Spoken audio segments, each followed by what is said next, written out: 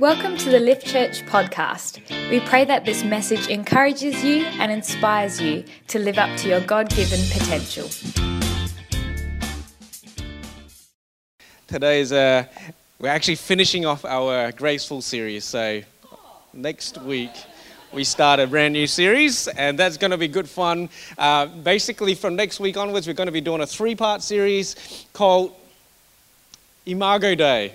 And that is going to be all about being created in the image of God and what that means. And so Dr. Pat will be kicking us off talking about the design for sex in God's plan. The week after, I'm going to be talking about the design for women in God's plan, which is something that I think you should invite everyone to because it is such an important conversation.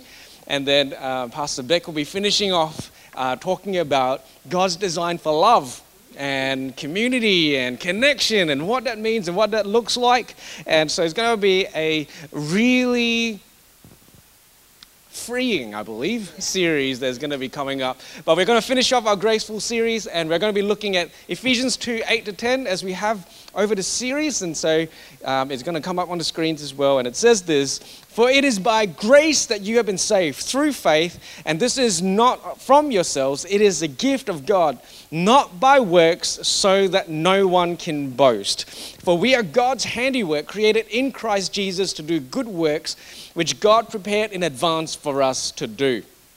And we spoke at the start of the series that grace is the unmerited favor of God. We used the parable of the lost son, and we spoke about how there's so many different pictures of grace in that, and it's more mind-blowing than most of us actually know.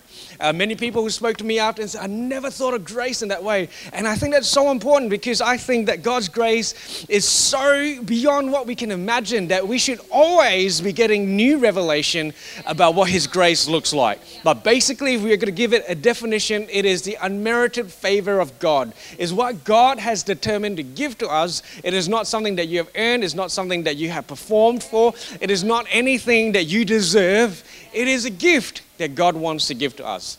And then last week we talked about faith, because faith is the key to receiving grace. And we spoke about how faith isn't this wishy-washy spiritual substance. We spoke about faith as being an intense persuasion of God's goodness. I am intensely persuaded that God loves me and that He's good to me and that He does good for me. And so that faith lets me lean into God and therefore receive the grace of God. Right? Anyone remember? A couple of people do. If you don't remember, it's on podcast. You can listen to it. And today I'm going to be pulling it all together. And before we go there, I do want to tell a story. This story is about a little boy called Tom. There's no one here called Tom, is there? No.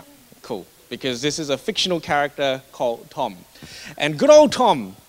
Tom was a little child, and Tom had never known his biological parents. They passed away before he got to know them, and so right from when he remembered, Tom was part of a foster home led by the Shaws, Mr. and Mrs. Shaw.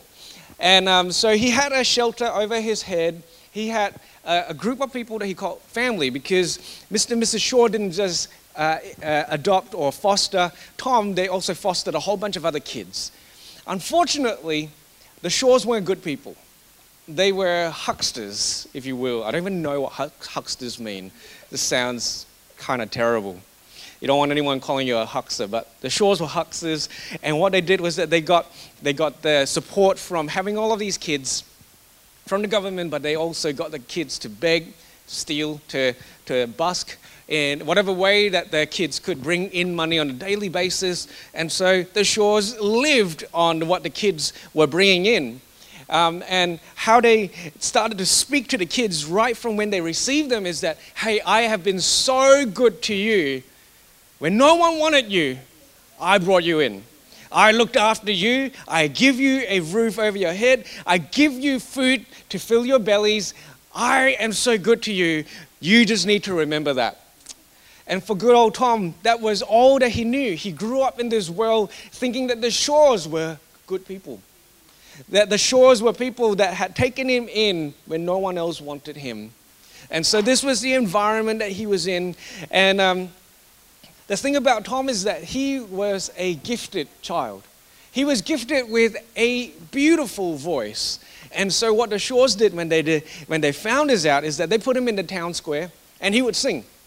And as he sang, a little crowd would be drawn to him and he would sing for them. They would give him little donations of coins or sometimes even some notes as he entertained them with his voice, with what he could bring. And what would then happen is that he would take that money, he would bring it to the Shaws. The Shaws would keep 90% of it and 10% was given to Tom. And they did this because they were really clever. They thought that this was a way of teaching Tom that they were actually being generous. They didn't need to give him any money. They already gave him a shelter. They already gave him food, and here's 10%. And so Tom lived in that space, in that world for years.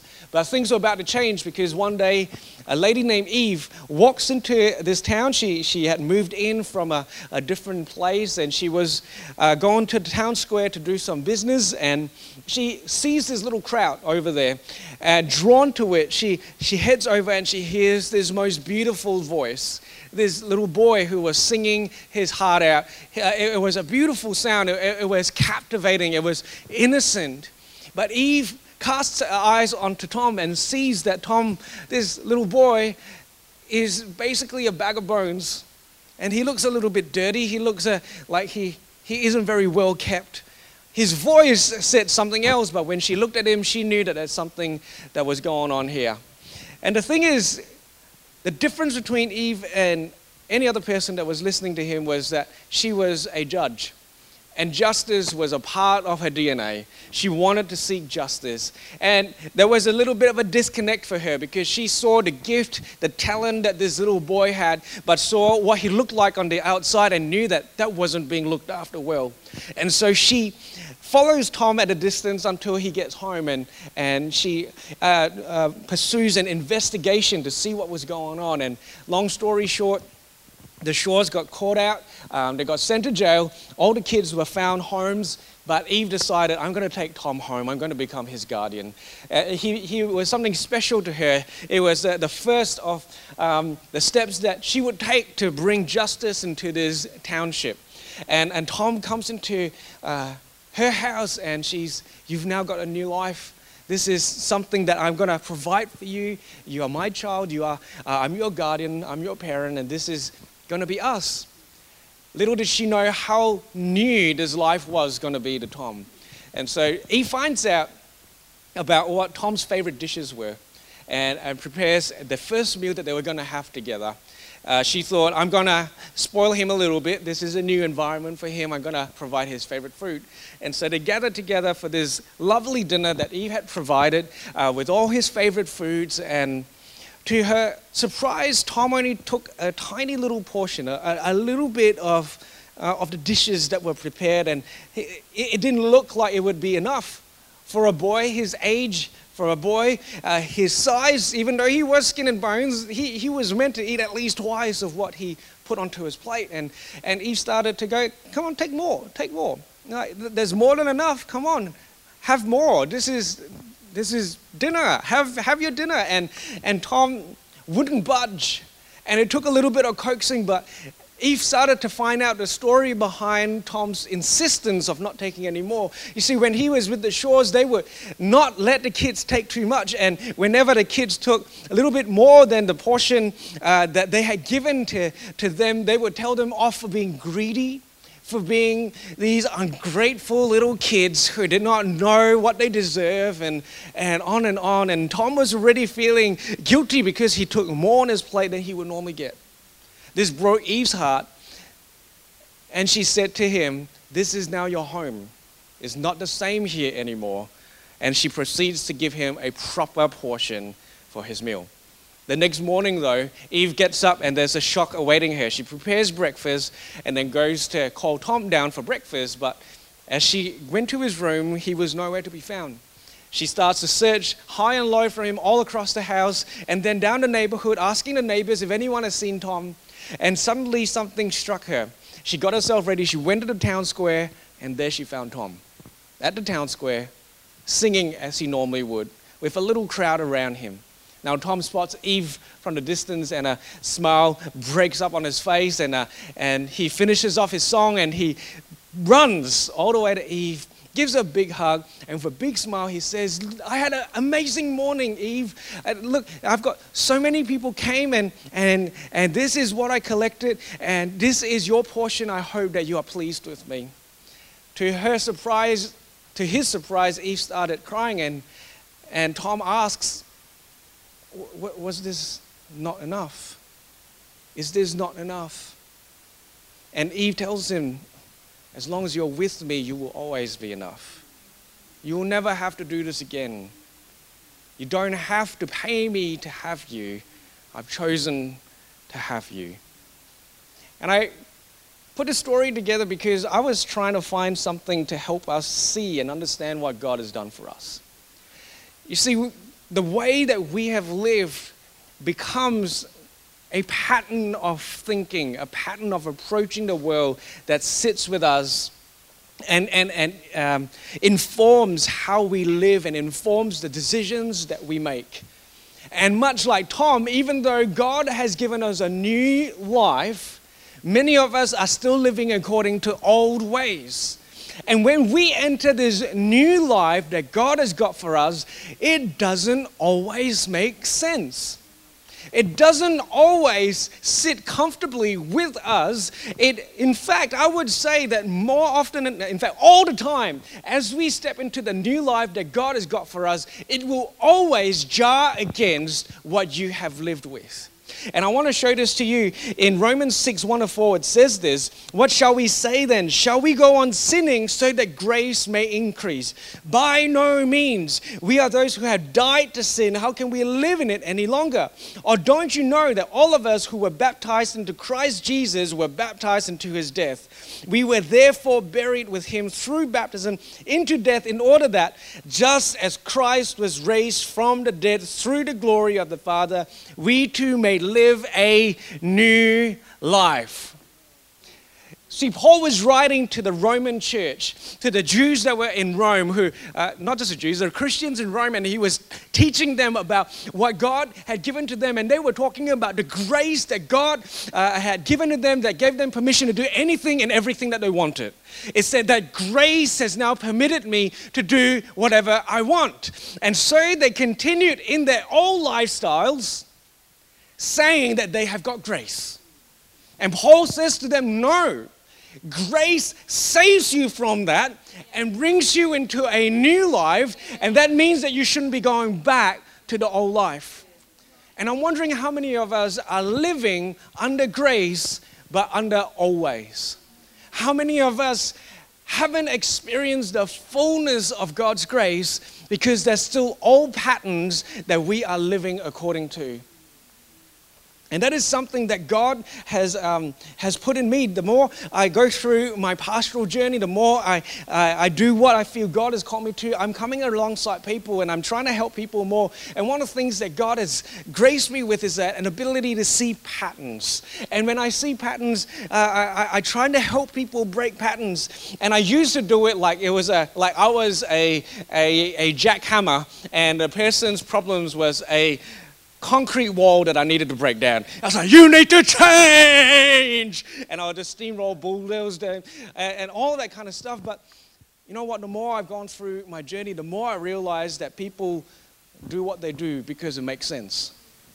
People do what they do because it works for them according to their old lifestyle. In the story that I told, Tom only took a little portion, even though more was given to him in this new life, because if he took more in the old life, there would have been punishment. I'm wondering how many of us are not accessing the more that God has for us, because in the old life, we were punished for desiring more, we were punished for living out more, and so we made ourselves smaller in order to exist in this space. And the truth is, it is always heartbreaking when you hear why patterns or what patterns have developed in people. And I was having a conversation with someone, and this person was talking about how they couldn't see themselves in any normal kind of relationship because it was so foreign to them. It was uncomfortable for them. They would rather be in a dysfunctional relationship because because that was familiar and comfortable. I want you this morning to examine yourselves. The place that you are in might be comfortable, but is it full of grace? The place that you're in might even feel kind of great to yourselves, but if you were to take a bigger picture, is that a place of health? Is it a place of vitality? Is it a place where God has got more for you? Or is it not? I understand that might work and that might have kept you going all the years of your life thus far. But do you know that God has got more for you in a new life?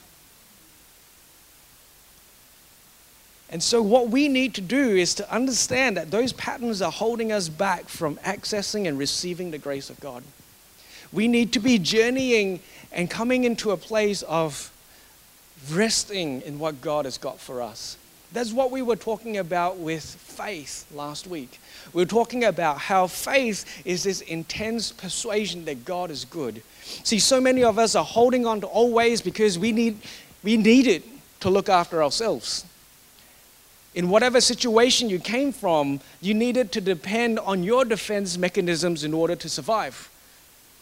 And coming to God is hard because you need to let those defensive walls down. Coming to God is difficult because it means being vulnerable. I was watching Star Trek yesterday. I'm not a Trekkie, I just like the new stuff. The old stuff is terrible. They fight like this. And the person is like, ugh. And I was like, what the heck? Even Power Rangers is better than that. I'm just upsetting a whole bunch of people this morning. But one of the things that it said in this episode was that to receive the person that they were trying to receive, they needed to put their shields down. You know, to beam this, I don't know if I just lost everyone. But basically they got this tractor beam thing, right? Science. And they were be able to beam this person in. But they were in the midst of a battle, and so their shields were up, and the shields stopped them from receiving. And they were like, oh, but we need to receive this person. And I say, our shields are up, what do we do? And that's what it feels like to receive God's grace. To put our defenses down in order to receive the grace. As long as our defenses are up, God's not going to shove His grace down your throat. That isn't grace, that's like force feeding. And God knows that He is, well, God's patient. And God is kind.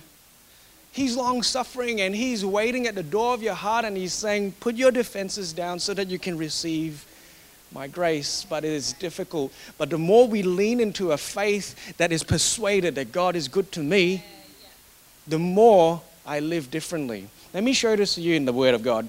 James 2:14-18 says this. What good is it, my brothers and sisters, if someone claims to have faith but has no deeds? Can such faith save them? Suppose a brother or sister is without clothes and daily food. If one of you says to them, go in peace, keep warm and well fed, but does nothing about their physical needs, what good is it?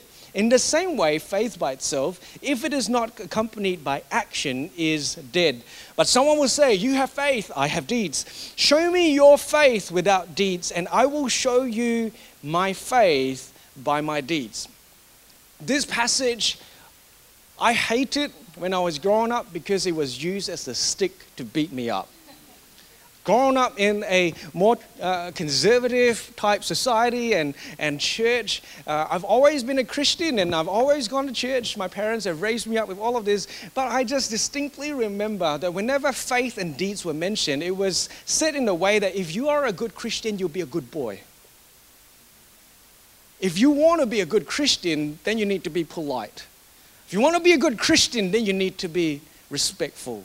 If you want to be a good Christian, then you will work hard for your grades. If you want to be a good Christian, do this. If you want to be a good Christian, do that. And it used to be so much of a burden to look at this verse and to think that, where's my faith at? Am I performing at a level that God would accept me? They would bring out another verse that said, without faith it's impossible to please God. That's in Hebrews 11. And I would think that, is my faith pleasing to God? Am I doing enough to be pleasing to God? And I would struggle because I know that there are things in me that God wouldn't be proud of. There are things in me that I'm not proud of. There are things in me that isn't quite right. Does that mean that my faith is weak, that God doesn't love me? Does it mean that God isn't pleased with me? And I struggle with that, especially in the light of Ephesians 2, where it says that grace is given to us by our faith and is not of our works. So how do we piece these verses together? Am I supposed to work or am I supposed to receive? What is this supposed to look like?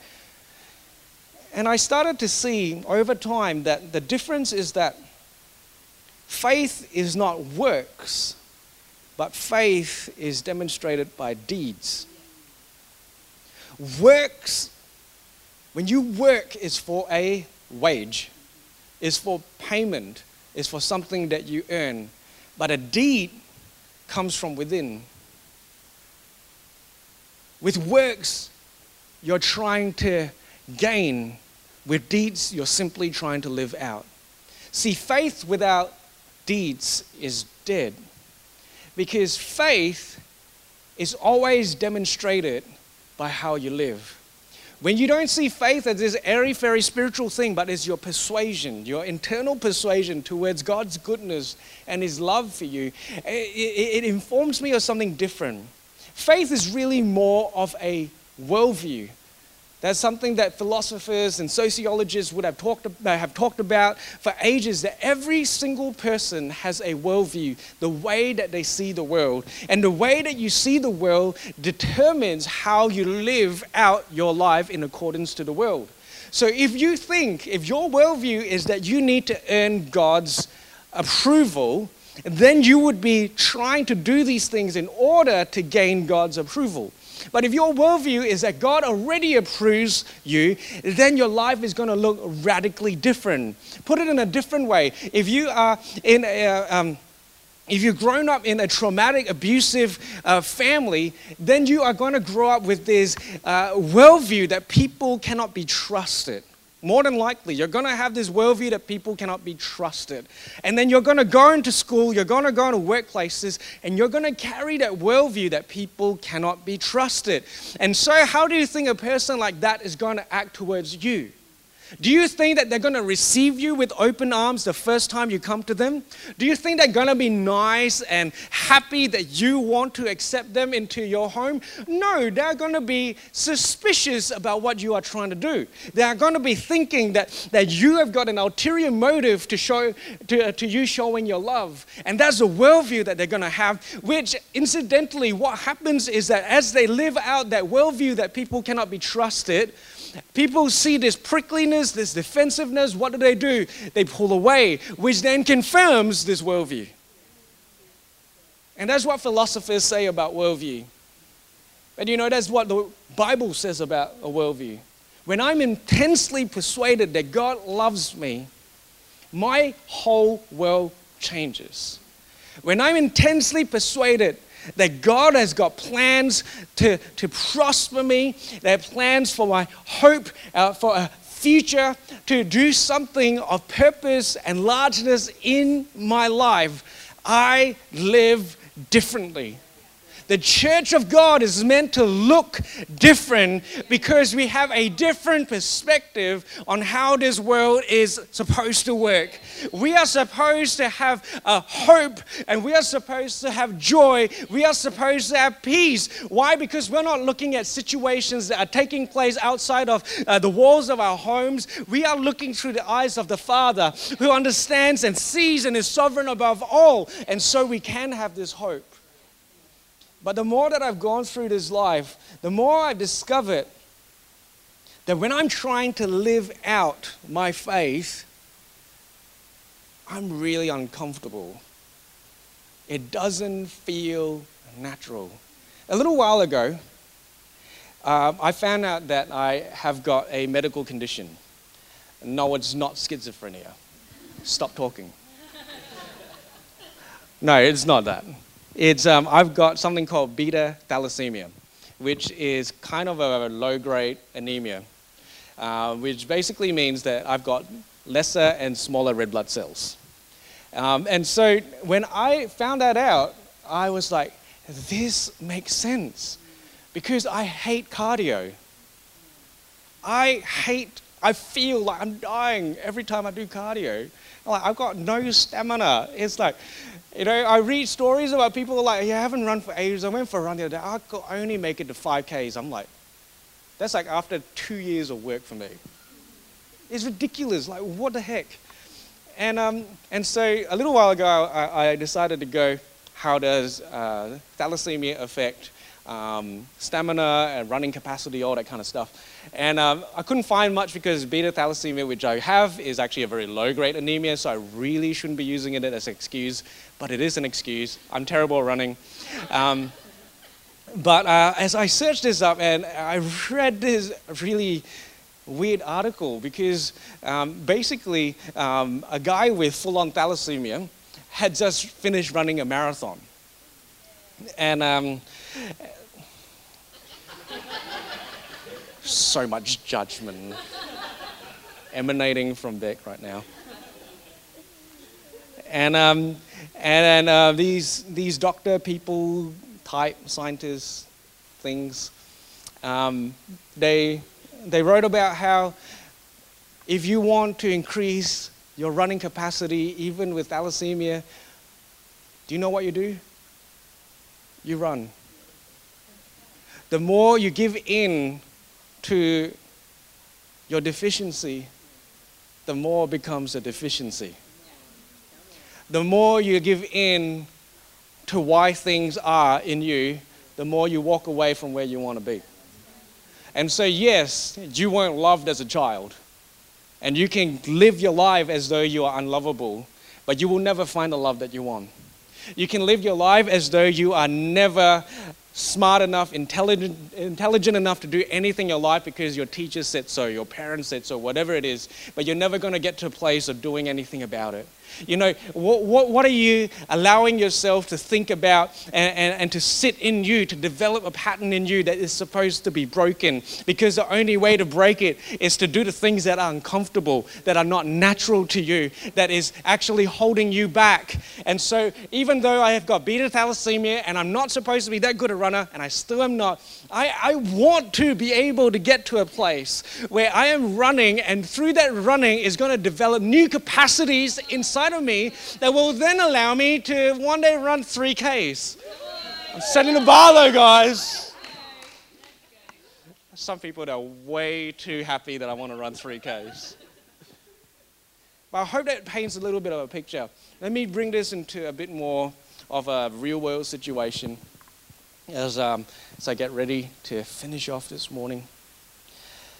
But one of the things that I've been going through over the last year, and look, I've been a Christian all my life, and I've always known God, and I've always had some kind of relationship with God. Sometimes it wasn't that great, but it's been a long time, and I've studied the Word, I've read the Bible cover to cover multiple times, and all of that. But even so, I'm still on a journey where God continues to reveal old patterns in me. Things that I picked up that I didn't know that I picked up. And this last year has been a bit of a journey through unpicking one of those old patterns that have been guiding my life. There's old worldview about things that have been guiding my life. And so things radically changed for me close to a year ago. And it changed because I became a dad. Not a biological dad. You can call it a spiritual dad, something like that, I don't know. But basically at Hillsong Conference last year, God put on my heart that He started to show me certain things that were stuck in my life. And then He just simply said, why don't you ask Robin to come under your wing and to be a daughter to you? And I was like, well, that's weird, isn't it?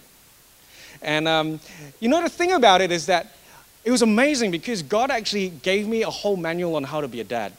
Literally, there was like this download, 5,000-page manual on how to be a good dad. And I was like, oh yeah, I can do this. Because God had no, I didn't get a manual. For those of you that wanted to ask me for that manual, I don't have it because God didn't give it. what did he do? He said, do this. And I was like, what? Yeah, okay, do this. He's like, what do you mean do it? Do it. I'm like, okay. I did. And I didn't know what I was doing. Was I uncomfortable? Yes. Did I know how it was supposed to look like? No. So many of us stop ourselves from stepping into the things of God because the thing that He's asking you to do, you're like, what? Give me the manual. Give me the results. Give me how it's supposed to work out before I'm going to step into it.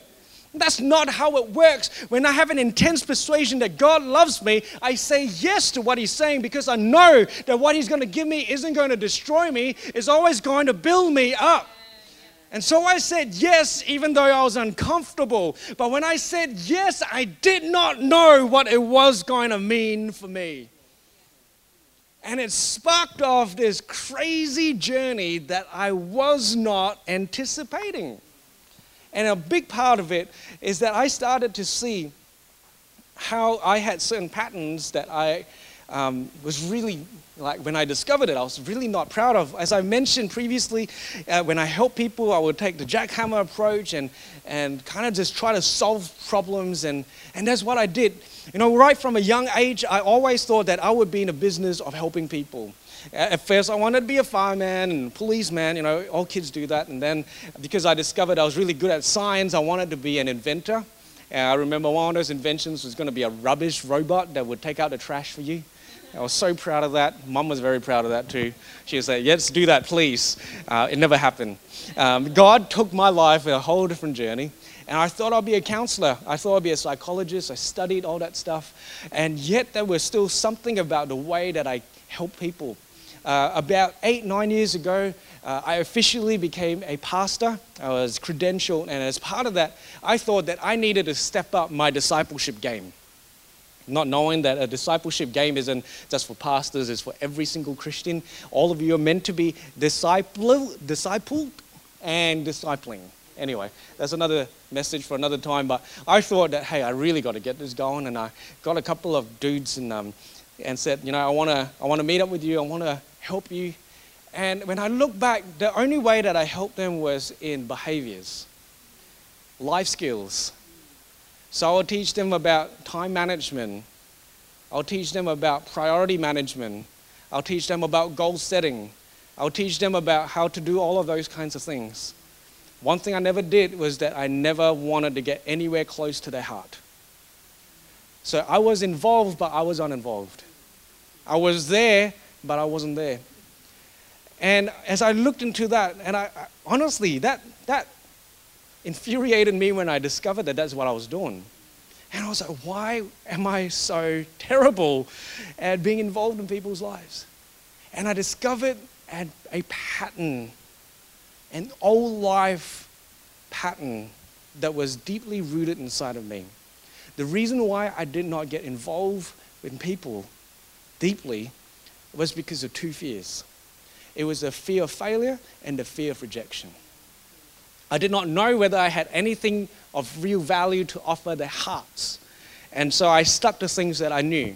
I know how to do a budget. I know how to do a timesheet. I know how to do a schedule. I know how to set up goals. I know how to do that stuff. God's telling me my time's nearly up. And so I did those things. But when it came to the deeper things of a person's heart, I was like, oh, it's not my thing. And I realized that the other thing about that was that if I failed, I would be rejected. That was just a perspective that I had of this world.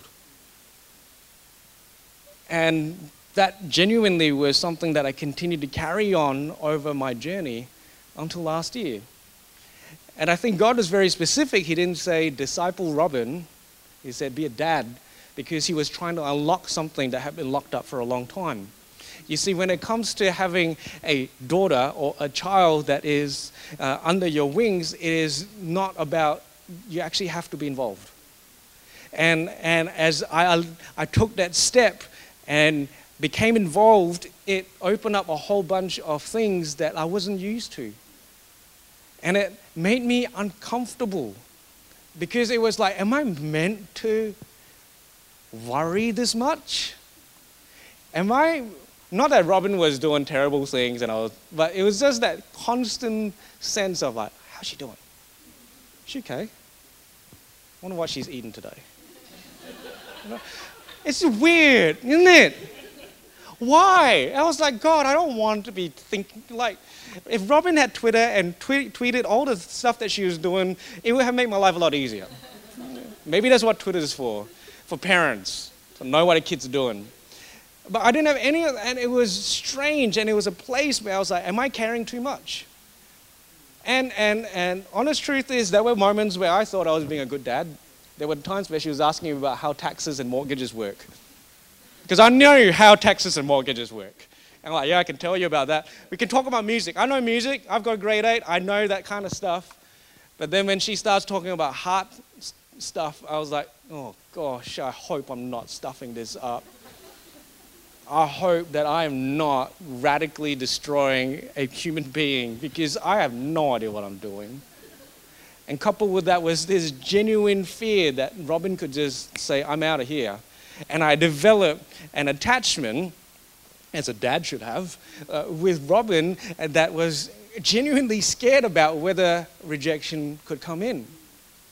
And as I was knee-deep in this new life, I felt that I had completely stepped out of the boat, and I still didn't know whether I was sinking or swimming. I felt like maybe the waters were here and I was weirdly floating on the water. It was uncomfortable. Is it still uncomfortable? No, because I've started to get used to this new life. And God started to show to me that those fears were holding me back. They were the thalassemia of my soul. They were the things that said, your heart is too small. Your skills are too narrow. Your perspective is too one-dimensional. You don't have anything to give to anyone else. Don't get involved because you don't want to get cast away. You don't want to get pushed away. And those were the thalassemic thoughts inside of my mind that stopped me from being able to do the things that God had called me to. And so God called me to do a radical thing that I would never have thought of for myself. No other pastor talks about doing this. Honestly, I was like, give me a book on what I'm supposed to do now. I couldn't find a single one. Why? Because it's so out there that God had put on my heart. I'm not saying just to go around doing this. Genuinely ensure that God is in it. For sure, 100%. I checked in with Beck, I checked in with my pastor, and said, this is what God has put on my heart. I don't know what I'm doing. And I'm like, oh, wow, okay, cool, let's do this. And it's awesome to have the accountability, but deep inside, it has been a journey of self-discovery. It's been a journey where I'm like leaning into God so much more. And I've started to discover that the more I lean into this, I've started to discover the depths of love that God has for people. How He can continue to show grace when a person doesn't deserve it. I love that song that we were singing. It's like, I can do all of this and could still not add up to be someone that you could love. But even so, you still love. And that has been a radical thing for me, to think that my God is not just my boss. My God is not just my Lord, but He's the lover of my soul. And that has been something that's radical and has actually shifted my relationship with God. But what it took was a big step into an uncomfortable situation. A big step of saying, I'm not going to do things the way I always have done. Because God's grace that I'm leaning into is worth so much more than the old patterns that have held me back. I can refer to my thalassemic thoughts, or I can refer to the grace of God. I'm wondering how many people in this room have not experienced the fullness of God's grace because you don't want to be uncomfortable. Because you are scared. Because you're afraid. Letting those defenses down. I've said this a couple of times over the series. The enemy of faith isn't doubt. It's independence. It's when I say that I'm going to deal with this myself. And I can see how so much of my life, the old ways of thinking, was my attempt to control my situation. And I've discovered that the more I step into God's grace, how out of control I am. And that freaks me out. I'm still learning how to trust God, along with all of you. But I'm leaning into one of those amazing promises that is found in the Bible. Paul was talking about a thorn that had been in his flesh that he had asked God to remove time and time and time again, but it stayed, it remained. And then he said, Jesus spoke, and in that place where he felt weak, where he felt that he had nothing to hold on to, no control over the situation, Jesus spoke and said, my grace is sufficient for you, and my power is made perfect in your weakness. And Paul goes on to say, so I will boast all the more in my weaknesses, so that his grace may abound in me. I stand here not as someone who is in control and comfortable. I don't know what I'm doing half the time. When I sit with people, I'm like, why would this person trust me? What have I done? This week at national conference, we were at our national conference of our movement, the ACC, and being part of the state executive, we were literally sitting on the front row. And I felt, do I deserve this place? Do I really know what I'm doing here? And there were those thoughts of, no, you don't. Run. And I was like, no, God's called me here. I will never earn this position. I can't. What can I do? Build a church of 1,000 people? Oh, I've tried that. Look at how many people we got. It's not your fault. It's not my fault. It's just the journey that we're on. But sometimes we are stupid enough to think that we're in control of our destiny and our fate. It's never been that way. I can't earn this, so I might as well just go with the grace that God has given to me. If we can get the band up this morning.